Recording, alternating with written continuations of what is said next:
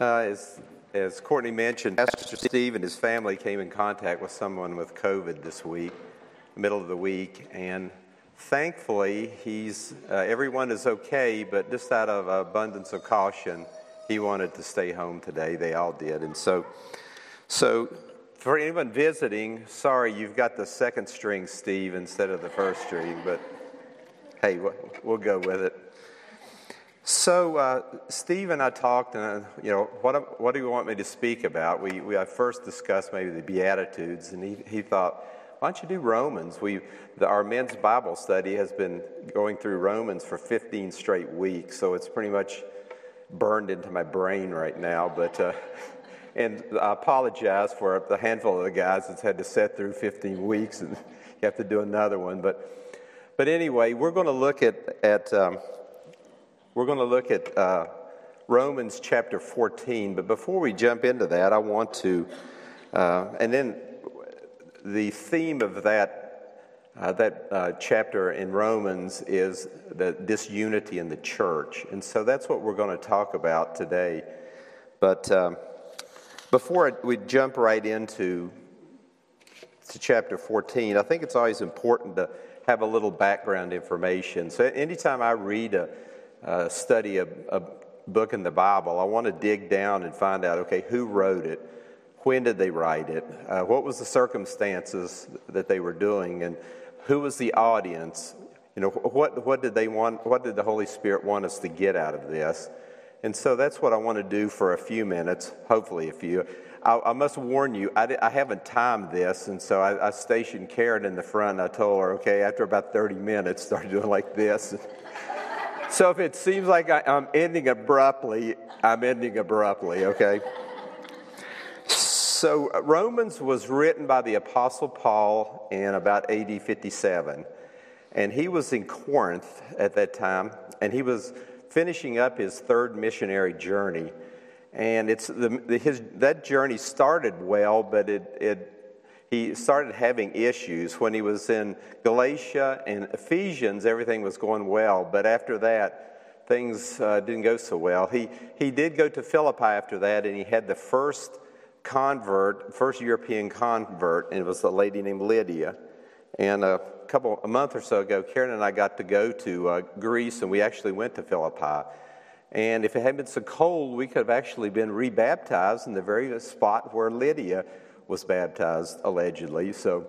But anyway, so from Philippi, Paul went to Thessalonica, and things didn't go well for him there. He wanted to stay there for a period of time, but he didn't have the chance. He was basically run out of town by the Jews there in probably around 3 weeks. So he went from there to Berea, and the Jews followed him there. Berea is west of Thessalonica, about 50 or 75 miles. And so anyway, they run him from there. So Paul went down to Athens, and his famous sermon on Mars Hill, which is as Karen and I found out, it's not a grassy little knoll. It's like a granite rock and when the wind's blowing, you can hardly stand upon it. But from there you can look up and see the Greek Acropolis and all these statues and all these altars and everything that they built for all their many, many gods that they had. But anyway, it didn't go well for him in Athens either. They thought themselves too learned to actually believe in Jesus. Believing in a Jewish carpenter that claimed to be the Son of God and lived in poverty just didn't ring their bell. And so then he went on to Corinth, and he was actually having a good ministry there when he wrote to the Romans. And it was interesting, most of the letters that Paul writes is to someone he knows or a church he started. But this wasn't the case in Romans. He had never been there. None of the rest of the apostles had ever been there. And so, in fact, historians think that probably the pillars of the church there were Jews that had come from Rome during Pentecost and heard the sermon that we read in Acts chapter 2 that Peter delivered. So anyway, just like all the churches back in those days, it was a mixture of Gentiles and Jews. And it could have been up to 50%, but we don't know. And really every congregation that Paul had was essentially like that. So he knew a lot about what was going on, even though he wasn't there. And some of his best friends, like Aquila and Priscilla, were there, and so I'm sure he got feedback from them as well. Paul had always intended to go back to Rome and visit the churches, and he actually did, but unfortunately when he went back, he was a prisoner, and he was either in house arrest or he was in a dungeon. And anyway, I have there listed Romans 5, 1 and 2. This is kind of a key text for Romans. And the big thing Paul really talked to the Romans about was that we are saved by grace through our faith, which was completely different. That was very different from what they had been accustomed to coming out of the Jewish background and all the laws and regulations and stuff. One thing that I want to do, next slide please, I want to go, one thing that you'll notice when you read Romans, there's a lot of doctrine in there. And it really was good that Paul hadn't visited there, because then he gave us all this doctrine. And this is my interpretation or guess of what happened. But normally when the apostle would go and start a church, he would go through these things orally to the people. Then he would go away and write letters of further guidance and direction and things like that. So that's what makes this book so interesting to read. But it's also very tough, and it can be dry at times too. So I highlighted, there's all kinds of doctrine here. I highlighted just a few because I can actually pronounce them now, and I thought you'd be impressed. Has anyone ever heard of propitiation before? Okay, so we got a few. How about justification? A few more. How about sanctification? Yeah, okay. So these were important teachings that Paul was giving to them. Propitiation, that Jesus died for their sins. That was a big. He was our substitute, and that was a big deal. And then in justification, he explained the process where God erases our sins and shortcomings, and he credits Jesus' righteousness to them, and that was a big deal too. Especially to the Jews there, because they had spent centuries trying to become righteous by doing rules and regulations and stuff like that. And notice there that justification is an act. Okay, it's not a process or something. When you're justified, you're justified. And it's not just the sins that you committed in the past, but it's the sins in the present and the future. So that's very important. And when we think, and here's an example of why it's important. How many of you guys have ever felt, man, I don't feel righteous. I don't feel good. And so I think we've all done that, right? And sometimes it can really haunt us, our past and even our present. You think, gosh, I just can't do anything right, I know how I'm supposed to live, but I can't do it. And so that's why it's important to know that, when we fail or fall short, it's okay, because all those sins have been paid for, even the ones committed next year, next 5 years, or whenever to the end of your life. So it was important for the Romans to hear that. It's important for us. And then finally, like sanctification, that's the process where you become more and more like Jesus. I think that is as clear and concise as you could ever say it. So a couple others. Freedom of Christ. This was a big deal. Excuse me just a moment. I don't have COVID. I don't have the cold. I don't have a flu, but I do have some nasal congestion, and I might have to stop once in a while. Sorry about that. So this freedom of Christ, this was another big doctrine, and Paul he told them about it. Then he had to go back and correct it. He told them about we're free in Christ, and the big one is we're not in any more condemnation for our sin. And so then some bright guys said, hey, that means we can just sin and keep sinning, and it's the more we sin, the more grace we get, and it's all a good thing. And then Paul corrected them and said, no, that's just because Jesus paid for your sin, it's not a very thankful or righteous way to live if you just want to keep sinning and so the grace will abound even more. And then the last two, and we spent probably a week or so on this when we were doing our study, was election and predestination. And I couldn't cover every bit of this in the next 3 years of standing up here talking to you. And there's a lot of differing opinions on it. And I think you would be shocked if you started peeling back some of our Protestant denominations that are adhere to the Calvinistic 5 points. And one of them being that the election or God's elect was chosen before the world was even created. So that would mean some people are destined for heaven and some people are not.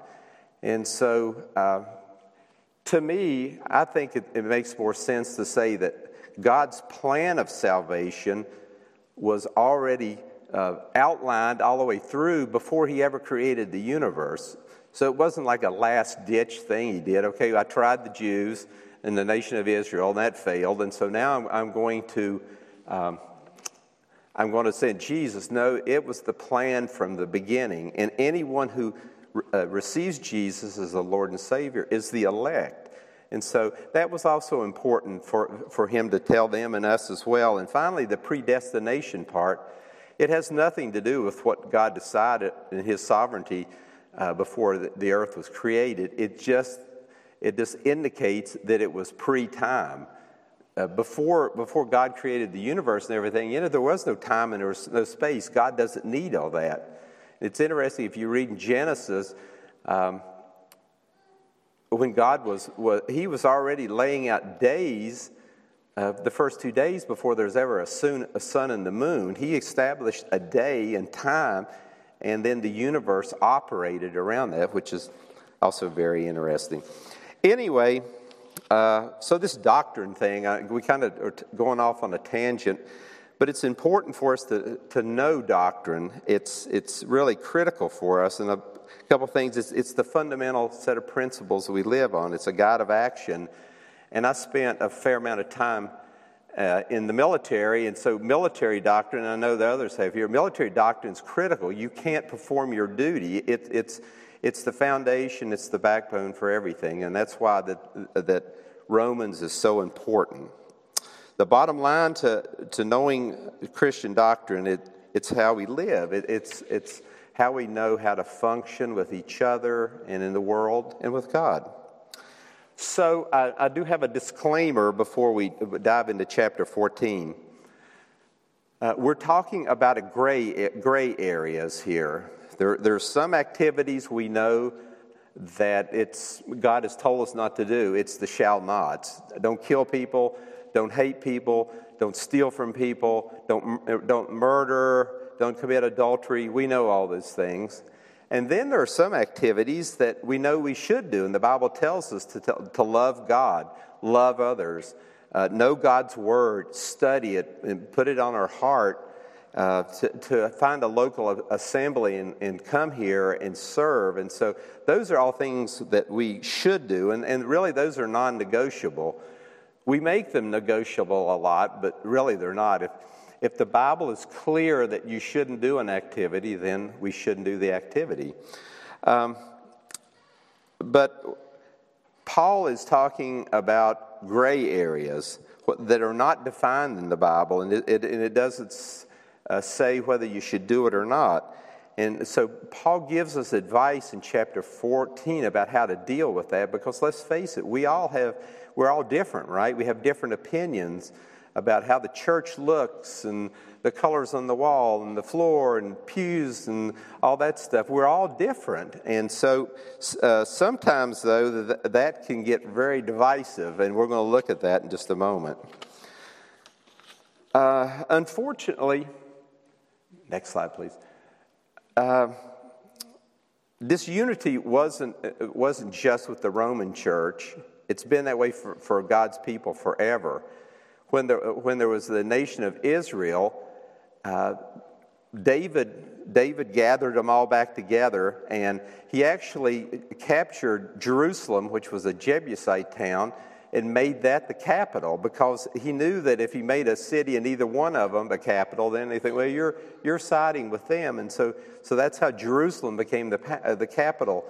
And anyway, it was about 80 years where the nation was together. Then after that, after Solomon, it just went downhill, and it was two nations, Israel and Judah, and it was just a mess after that. So, and we see the same thing in the New Testament. When we look at Paul's letters, he was continually talking about disunity. Excuse me. We can see that in Corinthians, where the human leaders, and we'll have a verse in just a minute you can look at, but they were arguing. They were saying, "Well, I was saved and baptized by the Apostle Paul," and somebody said, "Well, I was saved and baptized by Peter, so that means I'm a little bit more righteous than you." Or no, Apollos is who baptized me, and Paul was criticizing them for judging and looking down on each other because of that. And also they were bringing suit against each other, and he declared that to be wrong. And he said that if God is going to put us, someday we're going to be in charge of his kingdom. And so it would be terrible if we can't get along with our brothers and can't settle things that we have with them without suing each other and going to court, going to a pagan court to settle things between two Christian men or whoever. And this is what he says there. They were judging each other. They were placing themselves over each other, and pride was really entering in. And that's what happens when we start looking down on someone else. We're elevating ourselves, right? Okay, and we see the disunity continuing in, next slide, please, in Galatians. In fact, Paul uses a really interesting word. He says, don't devour yourself. And that may be where, you've probably heard where we say, don't eat your young. I've heard that at work a lot. Don't torture and make it harder on new people in your organization or something. Well, that's what Paul was telling them there. Don't devour your own. Then we have instances in both Ephesians and Colossians where he was warning them to be unified. Finally, in Philippi, there were two women splitting the church, and he wrote in his letter to the Philippians for them to chill out and calm down and live in harmony. So Paul wasn't shocked that there was disunity in Rome. He expected that because, hey, that's how humans behave, right? So why is unity so important? Next slide. Just before Jesus was arrested, after the meal, after communion, after washing the feet, then Jesus prayed, and he prayed for his disciples. And it was interesting, John 17, he actually prayed for us, not by name, but he prayed for us. And this is what he said. He's praying for those who believe in me through their word, that they all may be one, even as you. And what he was saying is, when the apostles go out and the gospel spread, he was asking for God to bless them and bless all of us that hear this. But when you get down, the key thing is here, he wanted us to be perfected in unity so that the world may know that you sent me. So Jesus knew if his church was fighting with each other, what a poor witness that would be. And that should motivate all of us to not be divisive and not get along and not show love to each other. So what really Jesus wanted was a church with a whole lot of satellite campuses. That would be but one church, and they would believe what the Bible says. They would follow that direction, but there would be many churches in the world, and there would be many churches for thousands of years. But, and Courtney alluded to this morning, what we have now is thousands of churches, all believe slightly different things, and it's probably very confusing to someone that doesn't know God. I mean, how come there's all these Protestant denominations, and why is there always a little tension between the Catholics and the Protestants? and that's what happens when we start dividing, and Jesus knew that, and he was praying for us not to do that.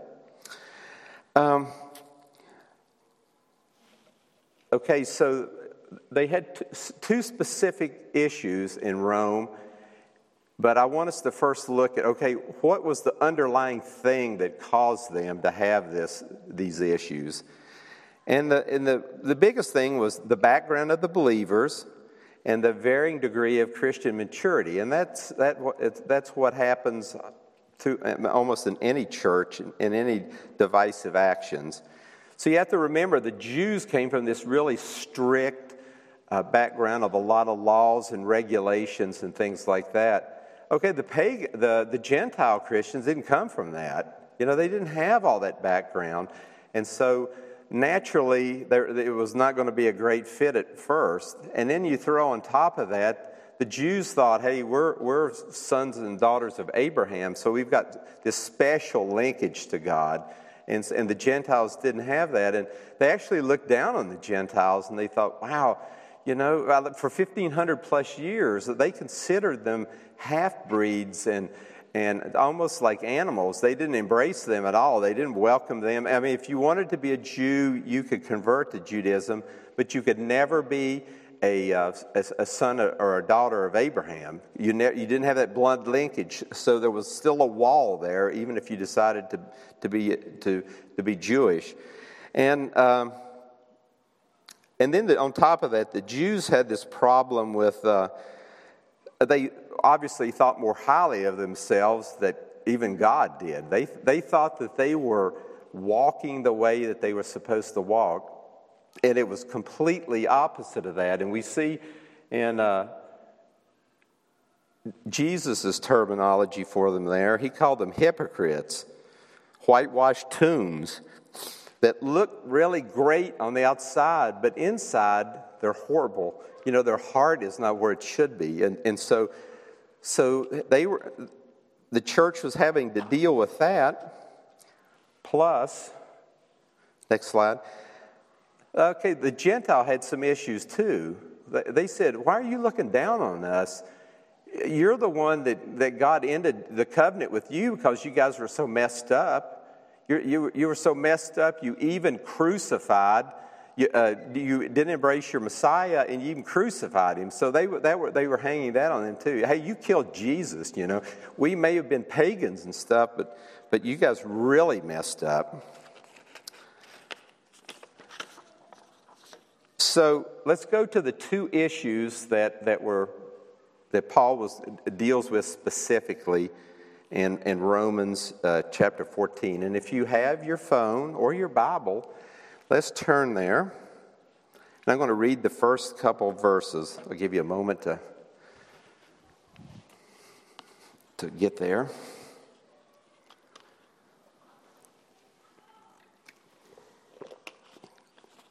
So this is what Paul says.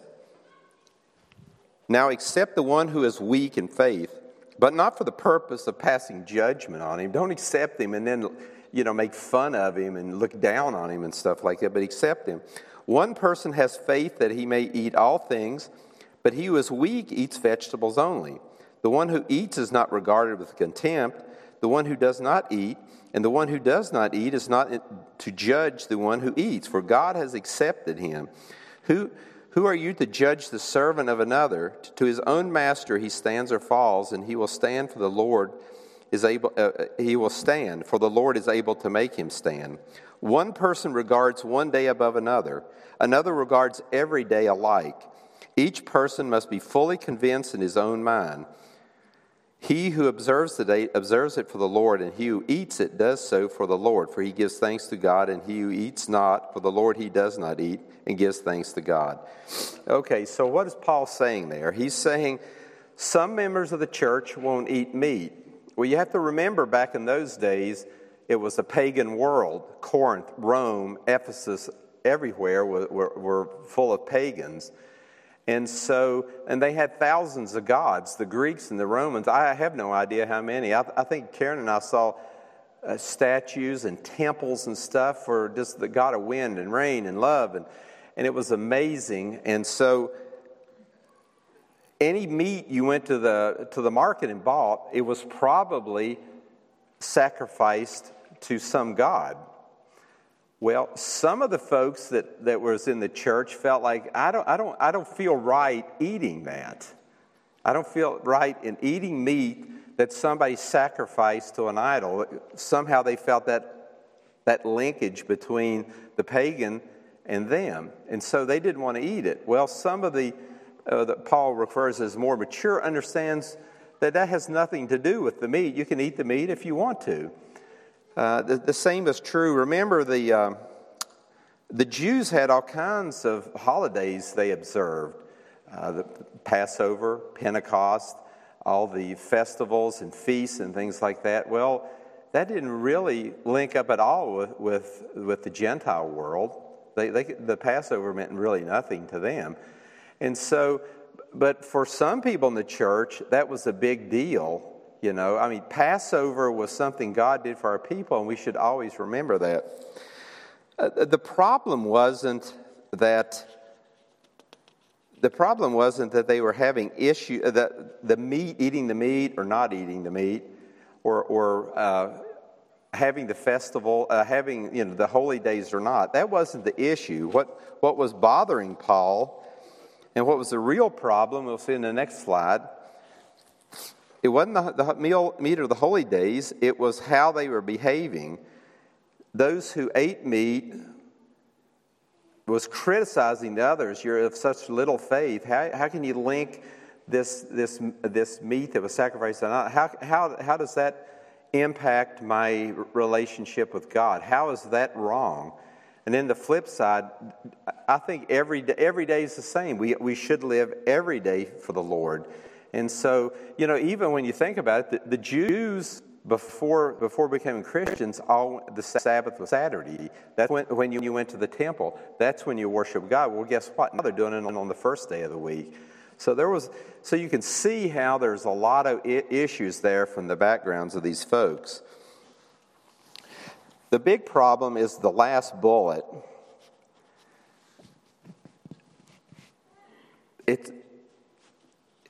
In the gray areas, it's okay to have convictions. Maybe you feel like that a type of music is better than others, or maybe behavior in the church in some ways might be better in their areas than others. That's okay. If you're convicted of that, you're convicted, and you should respond accordingly on that.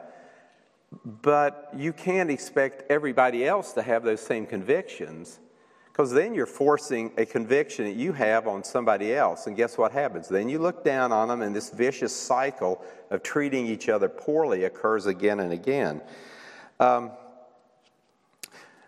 This is my personal example, and I told the guys about that. When, like probably a lot of you, there was a time in my life that I drifted away from God, and I was consuming what I thought was too much alcohol. And so then when I really got squared away and started living for God, I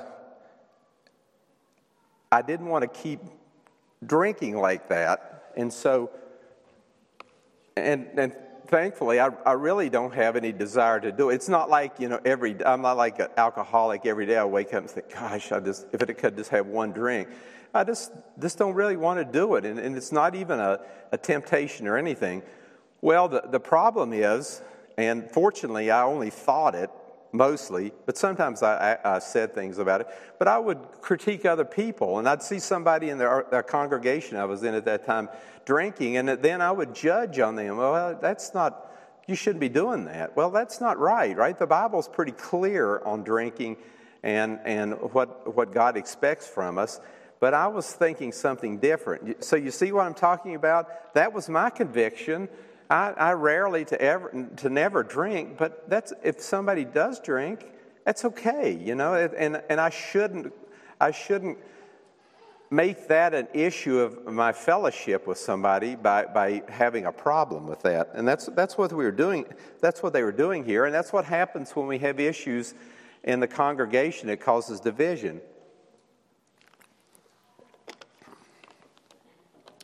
So,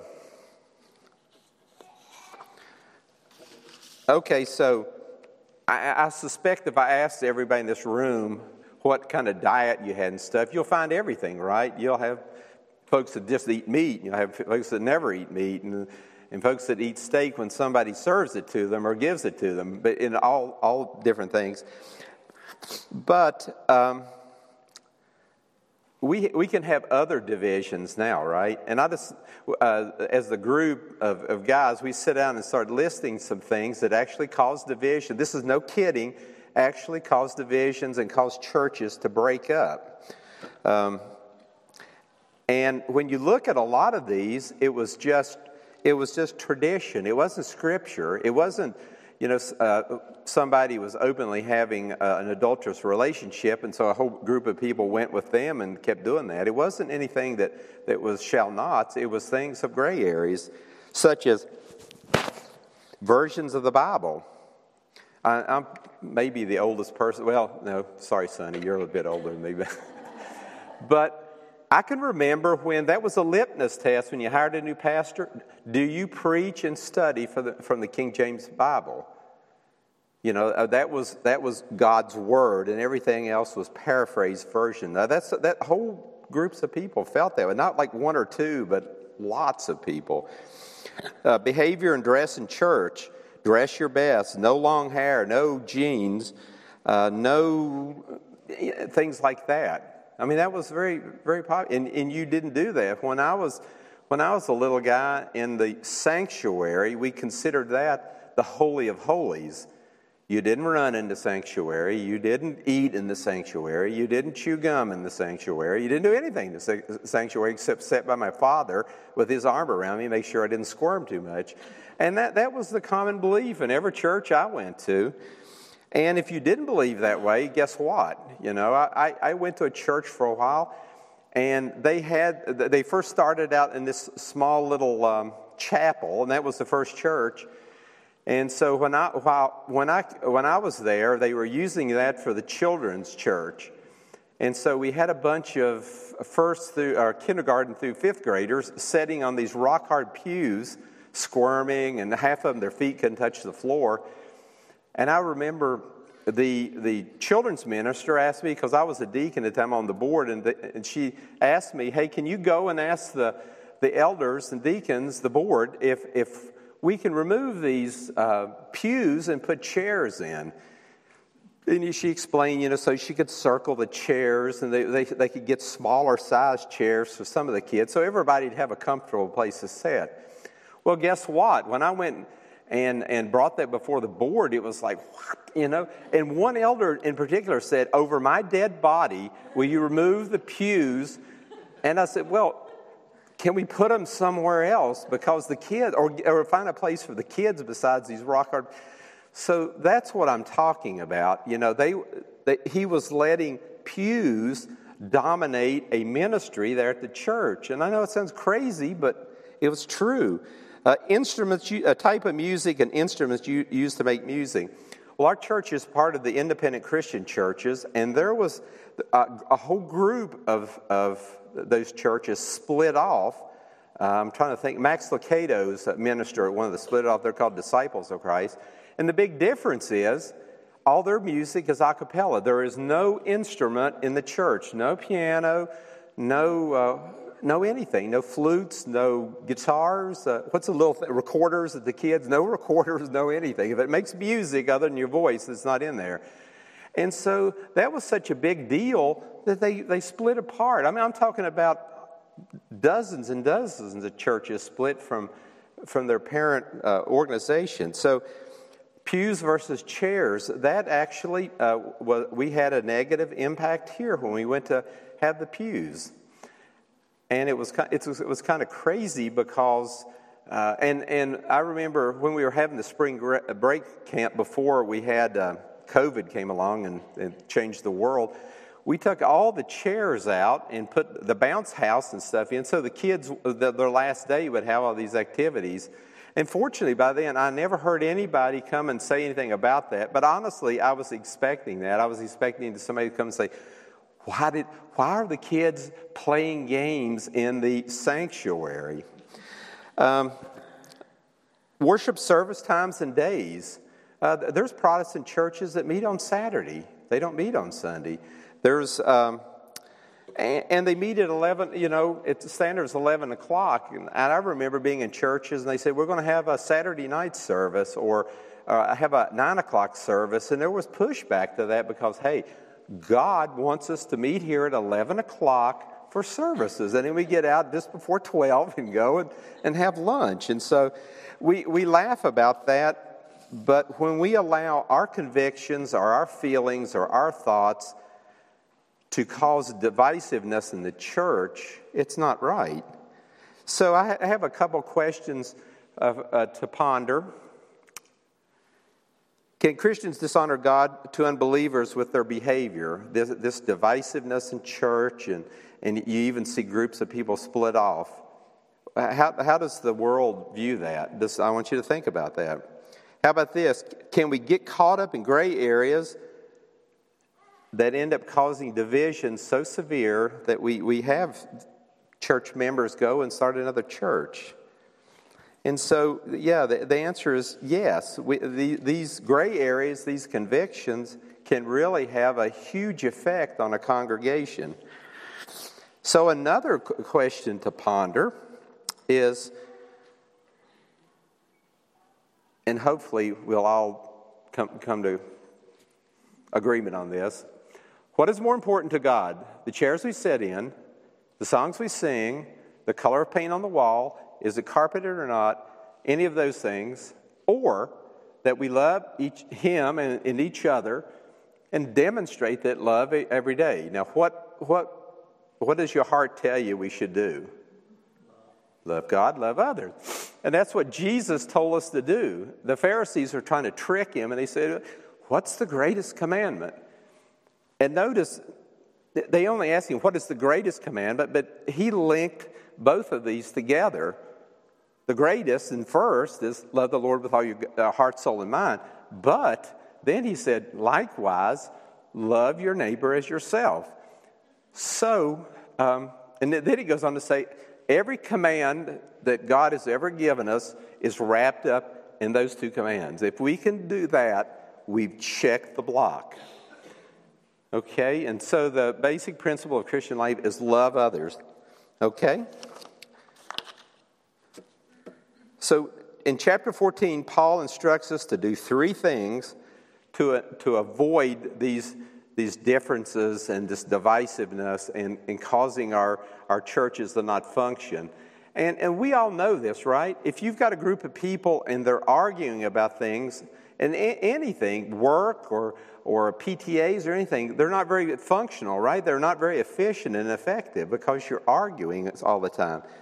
So he basically says, stop judging each other, welcome and accept one another, and edify one another. So I'm sure most of you remember this. What did Jesus say about judging others? And this passage can be very scary, especially like in verse 2. The way you judge, what? You will be judged. Does that frighten you sometimes? I know, you can be very judgmental. And I know that. I can be that way easily. And then he goes on to say, why are you focusing on, why am I looking at Mike Drew and looking at his life and examining every part of it and saying something about his life that he doesn't eat pork or whatever, when I've got a plank in my eye, and Jesus is great about using these parables as, a speck versus, a 2x4. But what he's trying to say here is, and Paul reiterates this, we shouldn't judge anybody. Who has the right to judge? God only, right?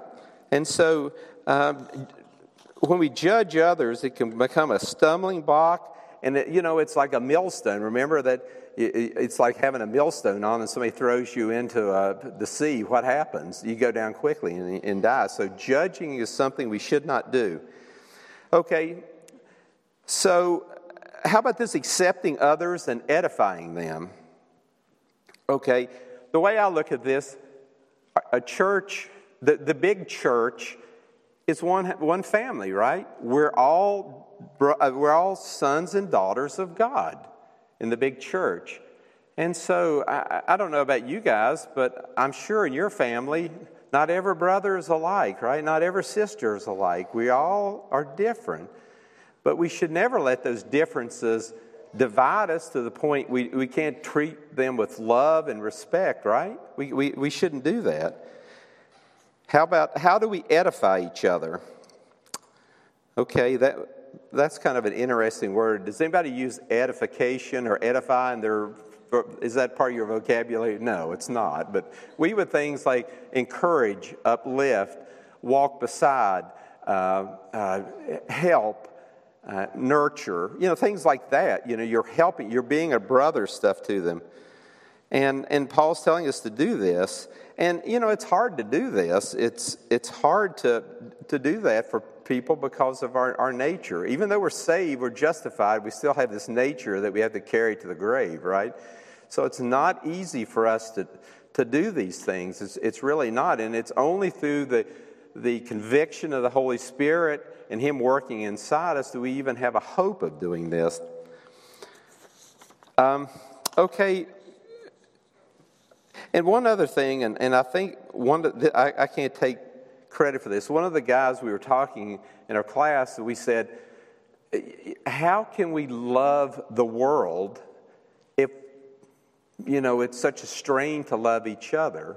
Because the world has completely different values and viewpoints and everything.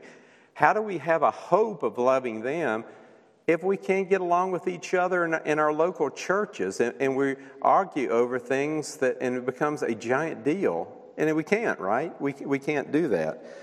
So my conclusion is, as Christians, we have to have priorities.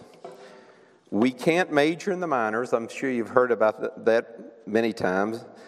Don't let the gray areas dominate the eternal values that God wants. God wants us to be righteous and peaceful, peacemakers, full of joy.